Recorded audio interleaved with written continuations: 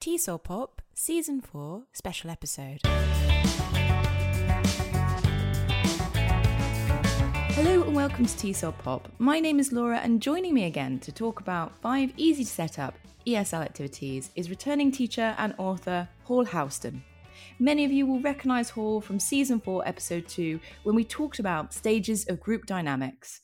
Welcome back to the show, Hall. Thank you very much, Laura. Nice to be back. If you've been following Teasel Pop and Hall on social media, then you'll know that we teamed up to do a giveaway for his latest book, 101 EFL Activities for Teaching University Students. For the book giveaway, we invited you to share your favourite icebreaker, review, or end-of-course activities, just like Hall did in Season 4, Episode 2. We'd like to say thank you so much to all of you for sharing your ideas. We received many great ideas and we enjoyed reading them. The 5 activities we're going to talk about in this episode were submitted by teachers Marcia, Lucy, Adrienne, Ben and Abigail, and I hope I'm pronouncing all your names correctly. All of these teachers have received a digital copy of Hall's book, that 101 EFL Activities for Teaching University Students.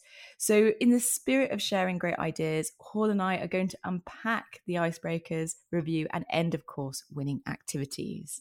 I think a good place to start would be with the icebreakers. It just seems kind of a natural starting point.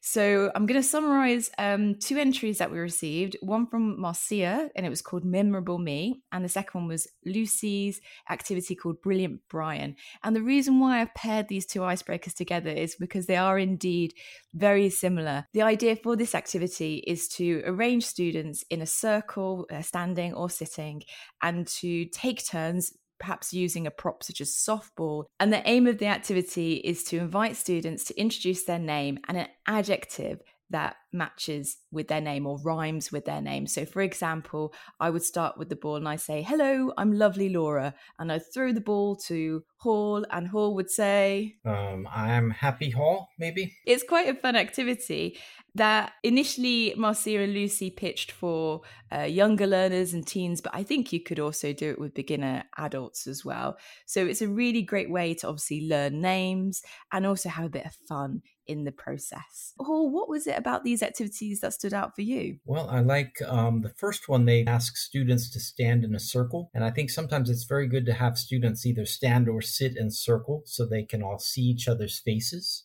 Usually students are sitting in rows, and the ones in the middle and the back, they just see a lot of backs of heads, but they don't really see many faces. So if you put students in a circle, it's a good way for them to make eye contact, to see each other's facial expressions. So I thought that was a very good element. And also, I think it's a good activity for learning names. I think at the beginning of the year, it's very important for the students as well as the teacher to learn everyone's name. And in addition, adding the adjective, the students get a little bit of information about each other. So overall, I think this is a great icebreaker. Let's move on to the second icebreaker activity that we selected. So this one is from Adrienne, and it's called Family Crest. And this is a really creative one. I've not heard of it before, and I really enjoyed reading about this one. So the idea behind this is to give learners a template of a crest, and you can divide this into sections. So let's say you divide that crest into 4 sections, and then you invite learners to draw or write about families or things that are important to them. So it could be about who's in their family, it could be their favorite activities, it could be something about themselves and words that describe their personality.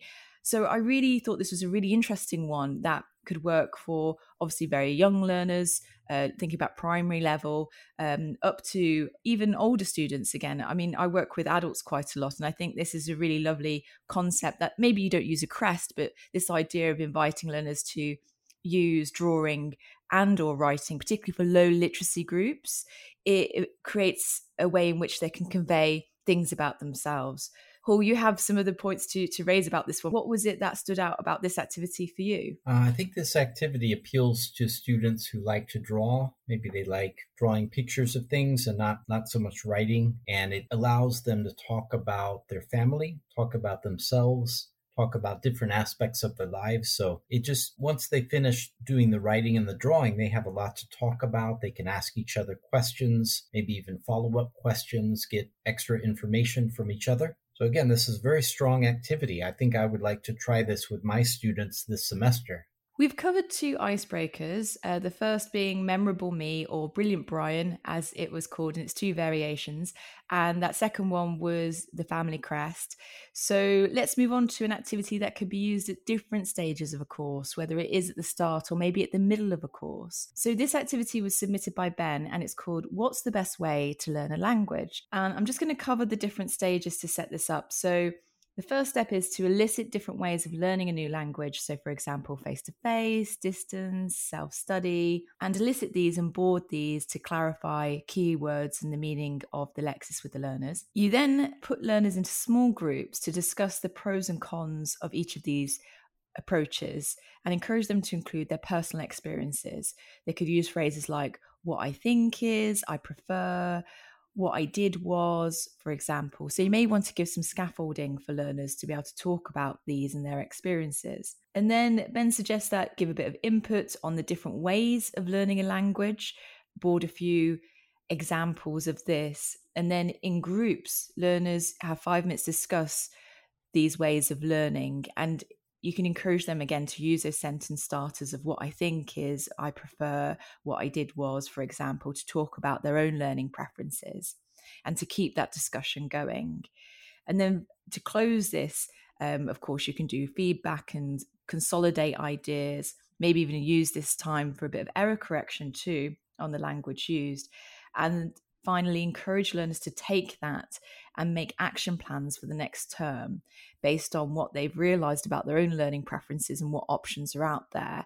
Oh, what are your thoughts on this one? Yeah, I like this one very much. I think it gives the students an opportunity to kind of open up and talk about how they like to learn, what kinds of ways there are of learning and what ways they prefer, and kind of maybe share, maybe they have a different view than another student. Maybe they even have a little discussion or debate. And I think it also can give some information for the teacher who might, get some insights on what this particular group of students needs, what kinds of things they might do that might be more in touch with what the students want. So let's move on to the final activity then, which is Abigail's send-off party. And this is obviously a really great way to foster end of course reflection.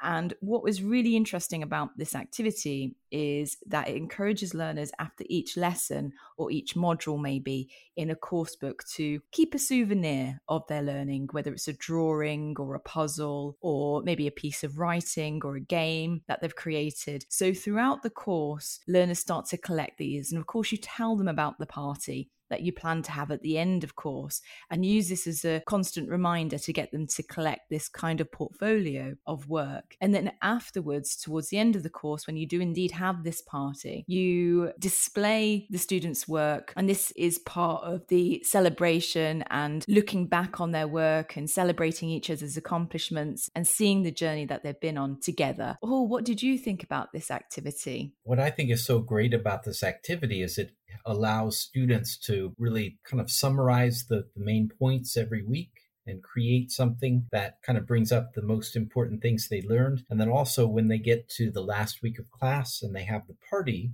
they're able to review all the things that they learned throughout the semester. I think that's a very good way to help students to remember, because I think as teachers, we all want our students to remember as much as they can from our classes and not just forget everything after the class is over. So overall, I thought this was a great activity. I'm thinking also for those teachers who work with young learners, this is also a great way to invite the families in to see the work and to make the studies and learning visible. And that's a wonderful thing to involve the families in celebrating their child's accomplishments too. But as with many of these activities that we've talked about today, most of them can be adapted for different age groups, just with a few tweaks here and there. Would you agree with that? Oh, yeah. I think these activities, you can adapt them for different group sizes, different types of students, maybe even some of them, maybe you can adapt them to teaching online. So I think a lot of these activities are very flexible and you can use them in a lot of different teaching contexts. I couldn't agree more. I'm just thinking now of ways in which I can use it in the online classroom. So you're absolutely right. Thank you so much, Hall, for all the time you put into this series of episodes and the book giveaway. For our listeners, actually a lot of work went into creating this and the book giveaway. Hall volunteered a lot of his time and expertise. So thank you so much for your time, Hall, and I hope that you have a great start of the new academic year. Thank you very much, Laura. If you'd like to learn even more practical teaching tips from Hall, then you can follow him on LinkedIn or visit his website, hallhouston.com. And of course, I'm going to provide those links on the TESOL Pop website so you can find those easily. You can find more activities and inspiration in his latest book, 101 EFL Activities for Teaching University Students, which is available for purchase online or at Crane Publishing bookstores if you are based in Taiwan.